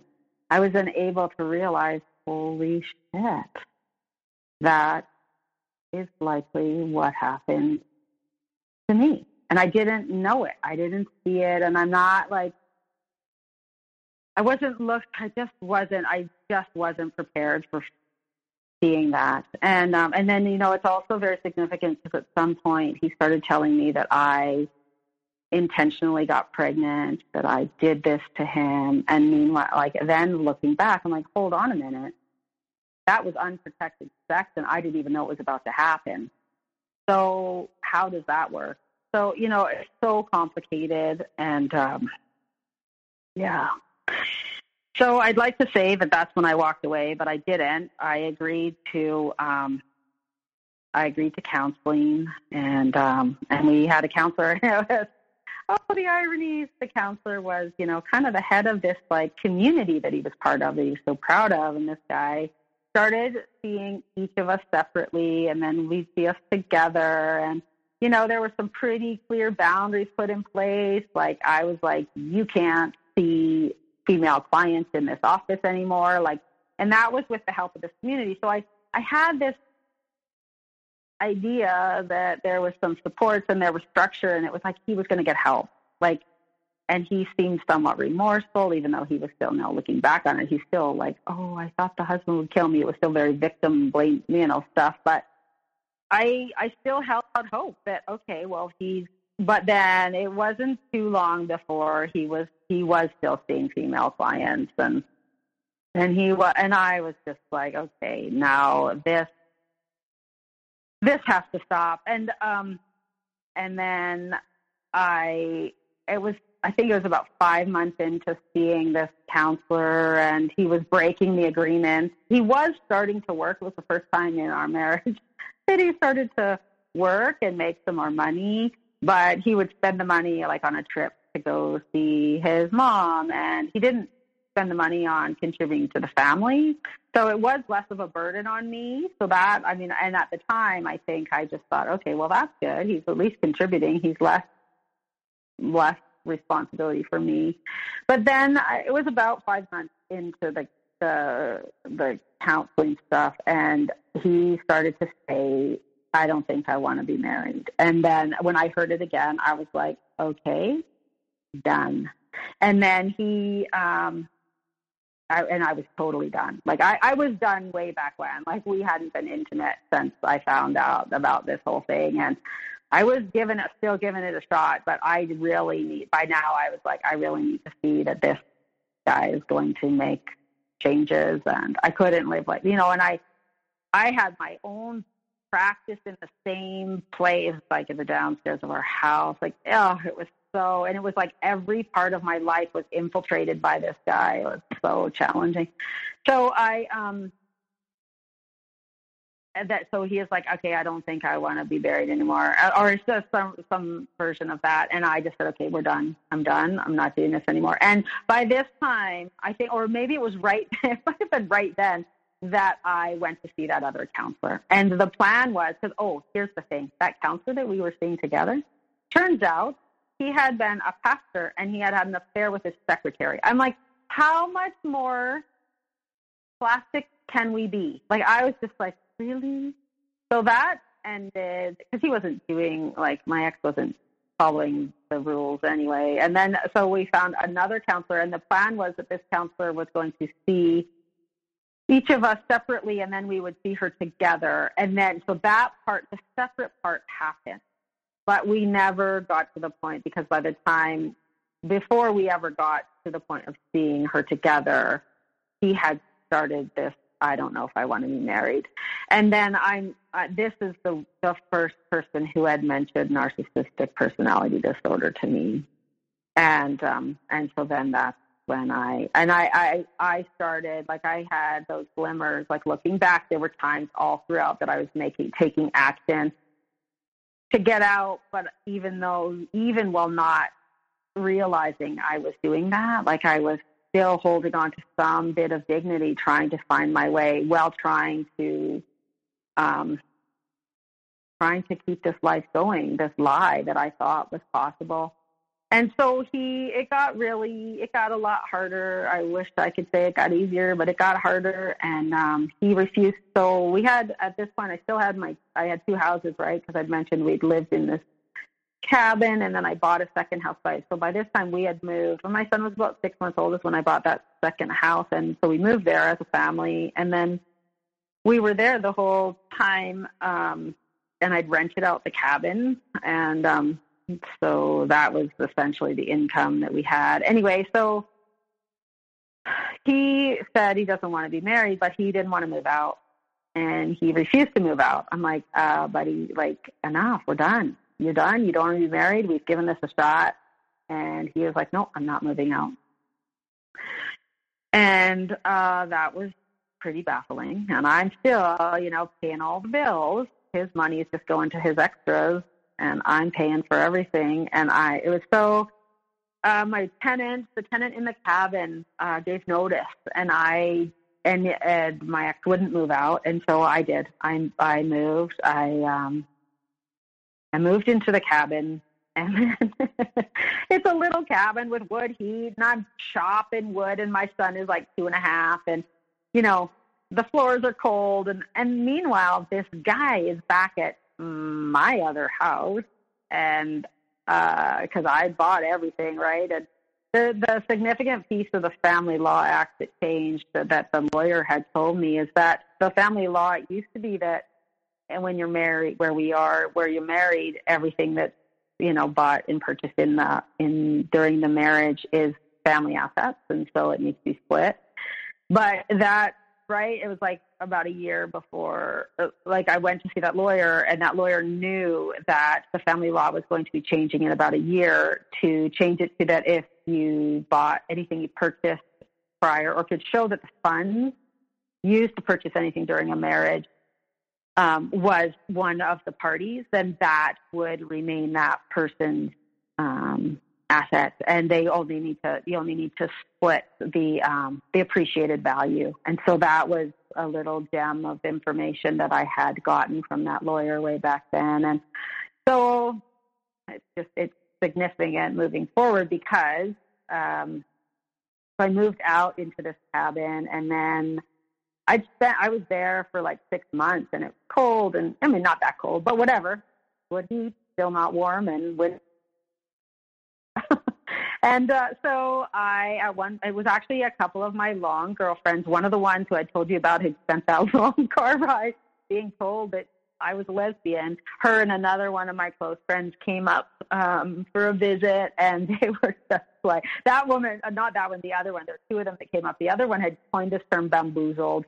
She was like, we all were bamboozled by him. Like, I bless them. Like, they really tried to give me hope through this whole process. Like, that they also were duped. Like, it wasn't like he put up a really good front on who he is. They were never duped by him saying that I was, batshit crazy. But the original, the first 3 months, they also they believed his lies too. So that gave me some bit of comfort, I guess. So anyway, then after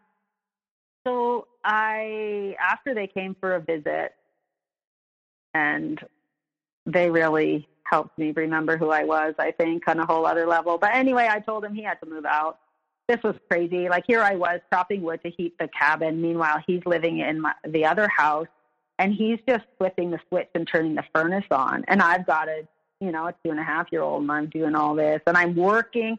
And at this point, this is complicated by the fact my son doesn't want to be around him. And I was doing work, and my son started to be like, can you find anyone else but Daddy to watch me? Like, it was complicated. And so I did manage to get him out of the house, but of course he insisted on moving into the cabin, not going on his sweet merry way. And of course he didn't pay for anything. And then, and I just, to get into my house, I agreed because he wouldn't get out. And so I did. I got back in the main house, and then I decided I put up the cabin for sale. I was like, I can't, I've got to stop. Like I felt like there was no way to get him out. And so, and I couldn't afford life like this, right? I couldn't afford 2 houses and paying all the bills for both houses. And so I put it up for sale. And then someone contacted me actually and asked if they could rent it while it was for sale. And that was the way I finally got him out of my houses.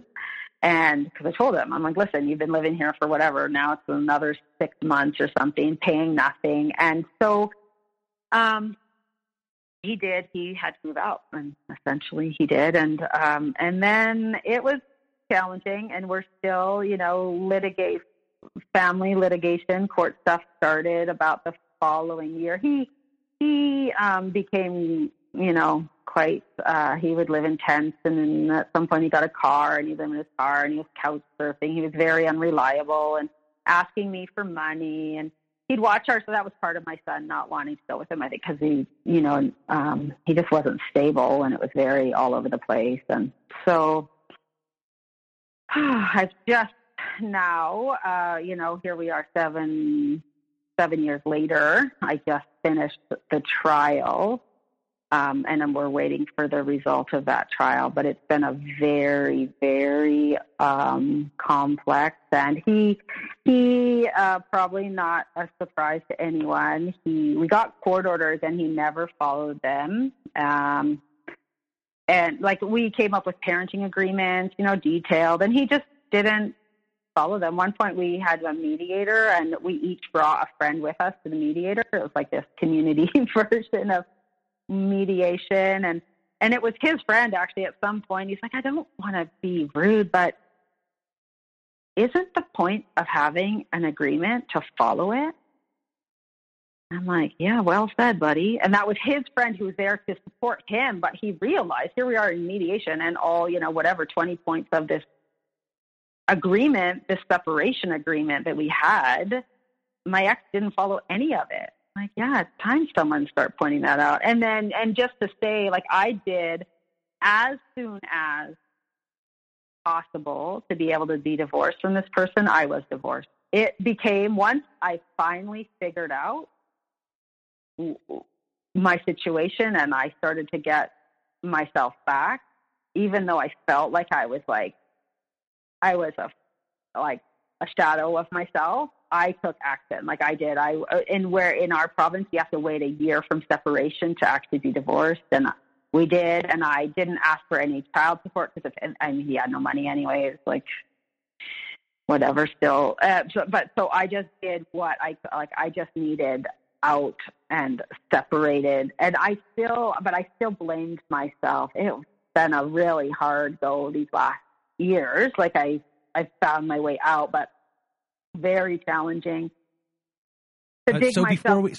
So before we get to the point where you dig yourself out of this, yeah.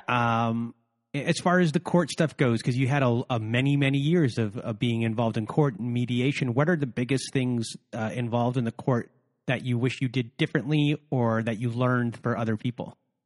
Yeah. So what I've learned for other people that has really paid off is write everything down. Like I said, write everything down like this, because this guy, for me, part of writing it down was because 7 years is a long time to remember anything accurately.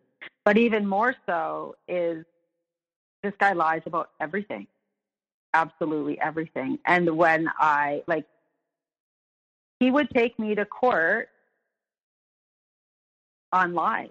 And he had no documentation for it, and I ultimately did. Here's an example. So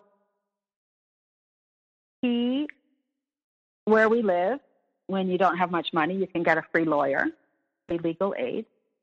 And he lied to them and said that I was denying him parenting time.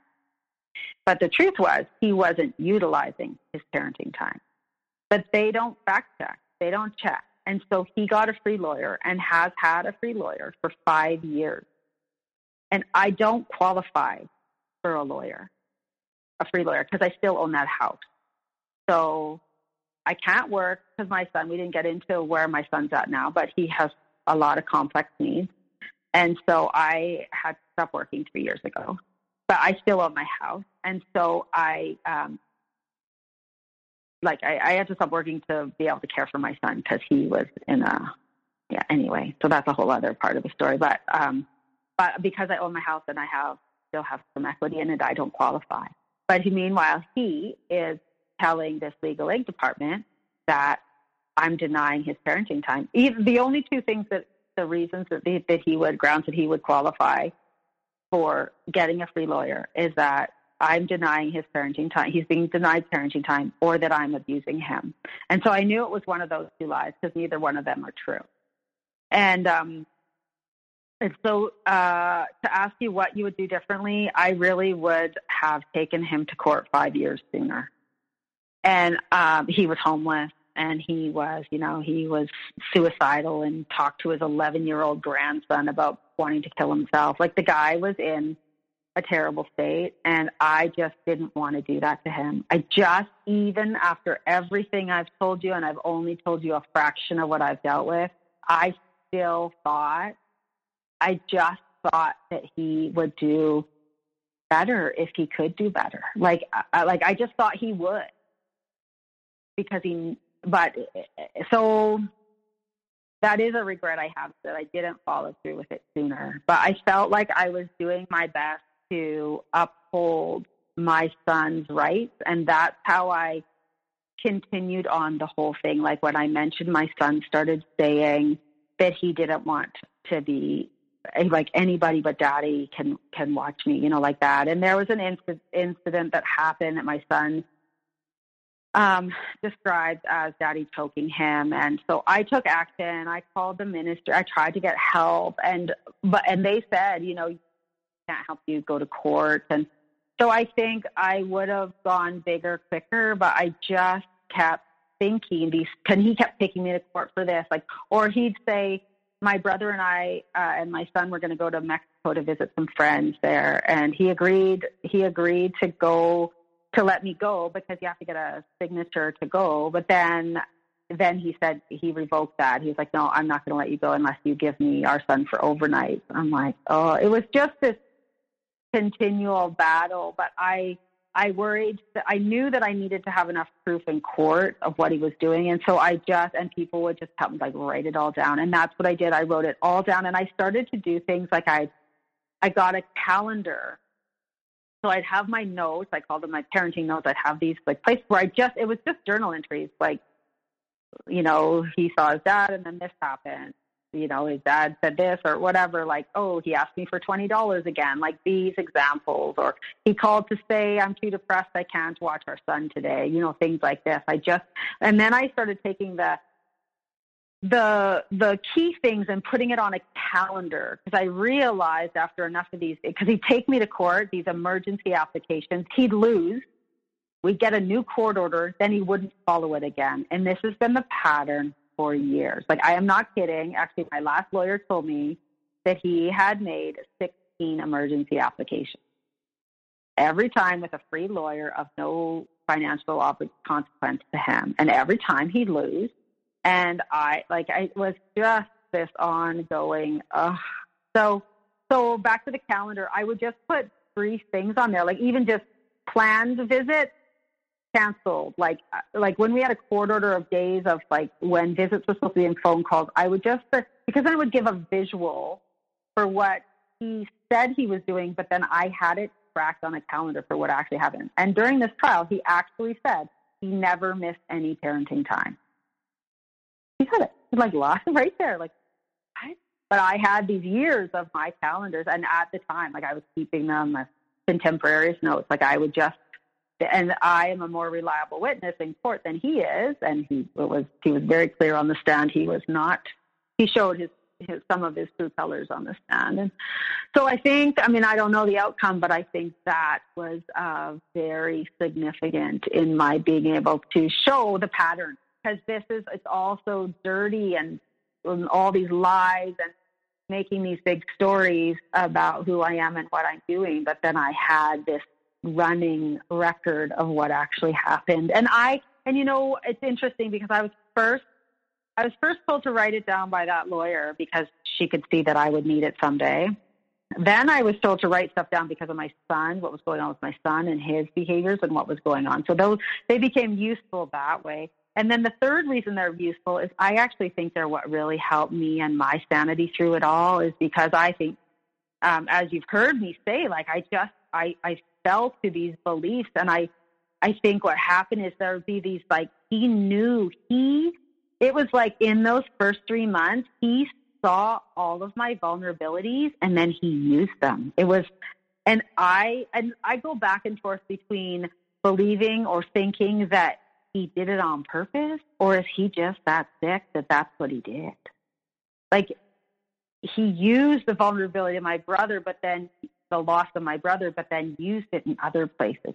He knew how important it was to me to not repeat family patterns. And then he would bring it up. You're doing the same thing as your parents, which I am doing nothing like my story with my son is so dramatically different, but he knew enough to use it. It's just like that first, how you pointed out, that very first, that line, he managed to make it about me and turn it on me and make, it's just. So with all of that and the crazy making that had happened, going through the court process to where you are now, how has your healing been, and what were the biggest things that you've been working on?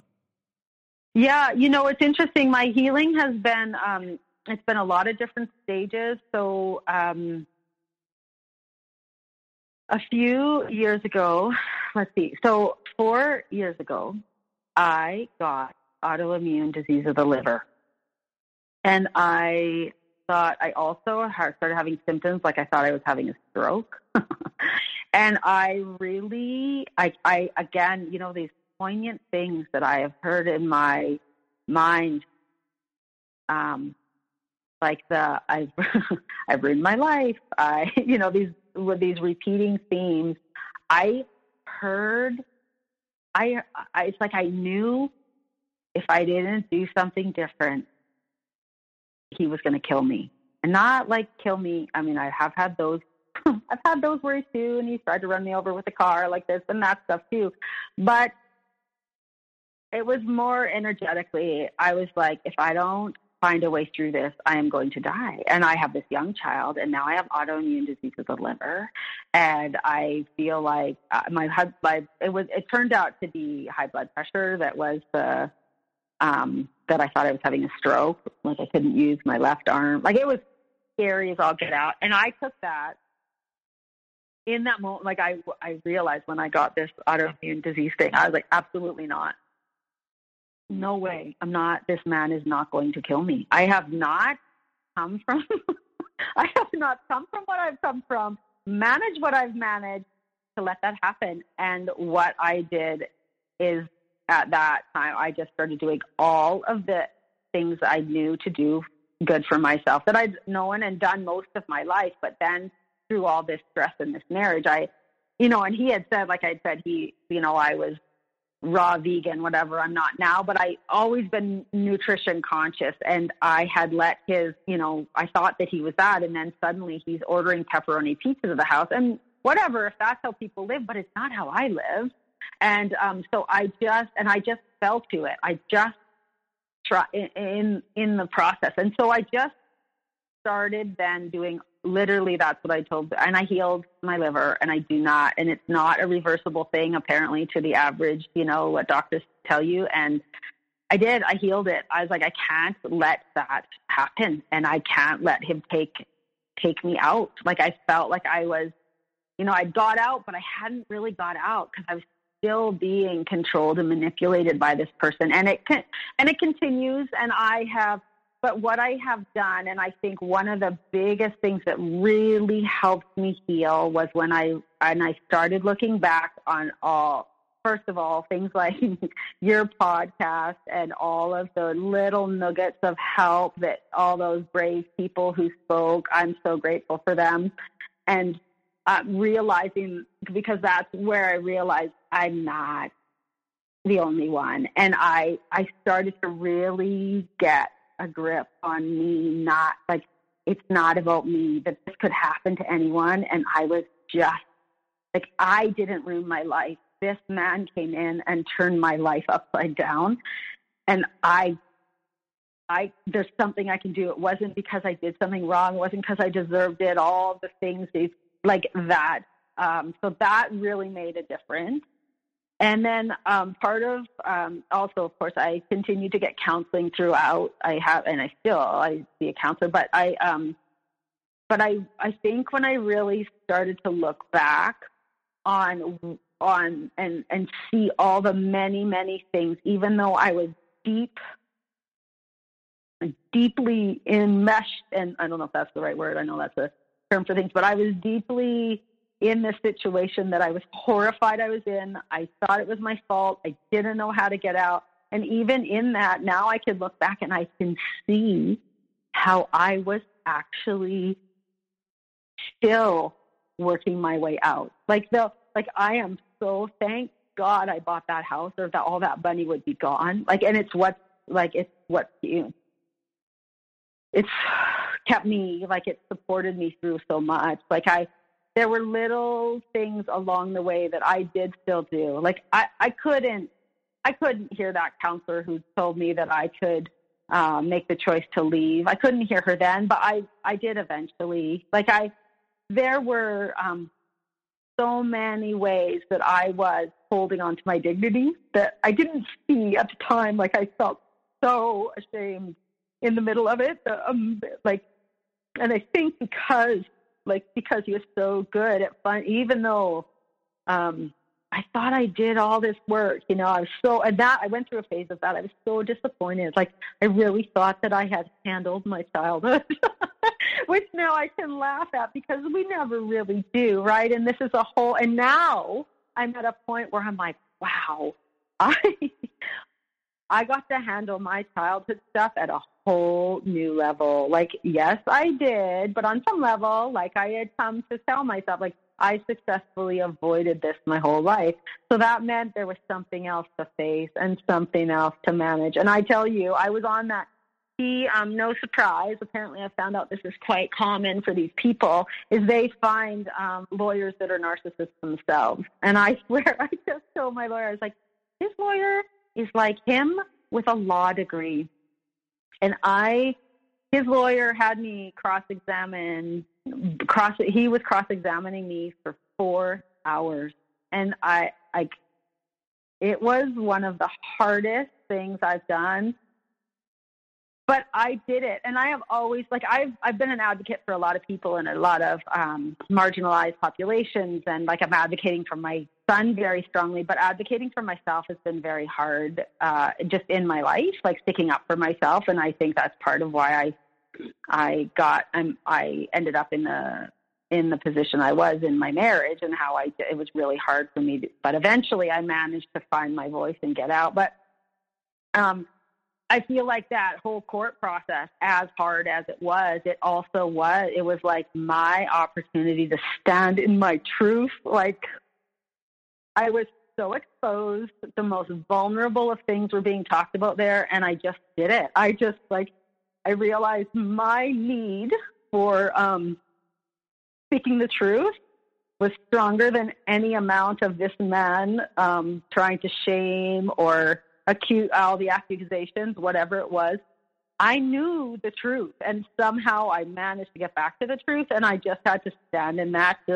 And that's how I went through this whole the last couple years of really standing in my truth. And unfortunately, COVID really did a number on this. So like I said, I would have liked to have gone to court 5 years ago, but in truth, we actually finally did have court booked last year, and it was booked for early March 2020. And we were the first 2 days where anyone who had trials booked had to go before the judge, and they determined whether it was emergency enough. And we went, and the judge said it wasn't. And so that's why it was a whole other year. Well, pretty much, because the end of January, we had 4 days of the trial, and because of COVID, they didn't give us the 5 days that we had been allotted. They cut it back to 4, and so then that's why it then moved into April. So essentially, a whole year later, to get the trial done. But there's some beauty in that, and what that is that it was a whole other year of him to show his lies. And again, I'm recording all of this through this time, and then he's got more court orders that he's not following. He's still blaming me. And it just gave me more evidence under more scrutiny. So I'm trying to look at that as the positive of it. But I think what also is part of the healing process has been that I'm learning to place the blame where it is. And I was really, I think one of my faults is that I have always thought the best of people, even though I don't really have reason to think that, but I've always been that way and given people the benefit of the doubt. And then I take on the blame, and I've done that. And I'm really, in this process, I'm learning to place the blame back to where it belongs. And I know the problem is I know it's through his struggles, and he gave me his great victim stories, and it's all of that. And that's not how I live my life. I'm still not blaming him, all of this. And it's not like, I think, unfortunately, victims, he's just used it very skillfully to be a victim to get what his needs met. And if you have any words of advice for everyone who is listening, words of wisdom, what would they be? Well, I have this, one of the things that I've learned recently, and it's really helped me, and I think it's part of what's helped me put the years in perspective, things that happened throughout the years into perspective, and that is that with these people, the accusations that they make are actually confessions. And I think that when I can look back on our whole time together, I see that. And so, but your ask is to me, like the combination of knowing that's like, for me, that's really helped me unravel what happened. And I think what really also really helped me is that looking back on what happened and seeing those little bits of hope and finding the dignity in what I did. So very hard to see where my life went and what I got wrapped up in, but to see how even throughout it, there were still little gems of myself. Like I obviously didn't lose myself altogether, because I'm still here and I got out. And then I think, I'm not really this whole thinking of, things happen for a reason. Like I think I used to think that. I don't think that anymore. I think people just need to know that this could happen to anybody, and just to keep going and keep going until you're out. Like, if it doesn't feel right, it's not right.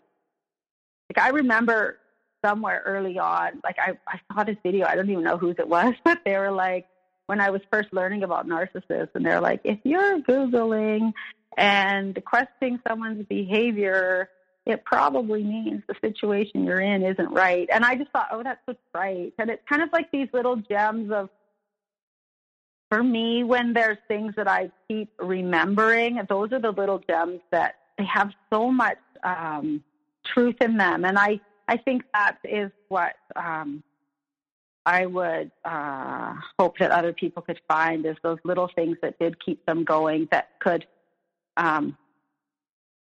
just help get them out. Like, and to see that there are, even when we can't, I don't know. I guess I'm not sure if I really answered that question. I just want people to know that they didn't do this to themselves and that there's ways out. Like, and keep going until you get out.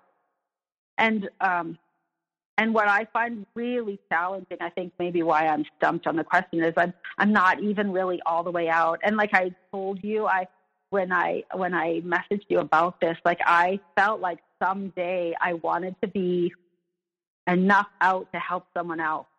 Like, I am so grateful that there were enough other people speaking out to help people like me get to a point where they can speak out. So, yeah, I just want people to know they're not alone, and it's not something they did. Yeah. Well, Leah, I want to thank you for being here. And I also want to say, as you kind of reiterated, but for you yourself, you have nothing to be ashamed about. You know, you mentioned that earlier. And you said you were disappointed in yourself, and you have nothing to be disappointed in yourself. You were duped. As your friends put it, you were bamboozled. Yeah, great. And you were used as cover for this person's life. And then, you know, that cover turned into being a leech who just sat there. And was, you know, like, you got a renter, and then that renter didn't pay you $1 and then went to the tenant board and abused the system. And that's what you got sitting on your couch at home doing nothing. And, you know, you shouldn't be ashamed of yourself. You know, you have nothing to be ashamed of. You were, you know, the wool was pulled over your eyes by a professional who does this for their life and for their living, essentially. And without people, you know, without doing that to you, he was living, you know, on people's couches and things like that. So I just want to thank you for sharing your story, putting it all out there, letting yourself kind of hang out for everyone to see, all warts and everything and all. So a big thank you from me and everyone who is listening today. Oh, you're so welcome. And it really is my pleasure. Like, please, everybody, take what you can. And I'm really glad I got to this point. Yeah. Thank you. Well, I'm thankful that you were here, and for everyone who is listening, and just for you, just so you all know that we had 1 minute to spare before you had to go. So this was perfect. And so on that note, for me and Leah, everyone, I hope you have a good night.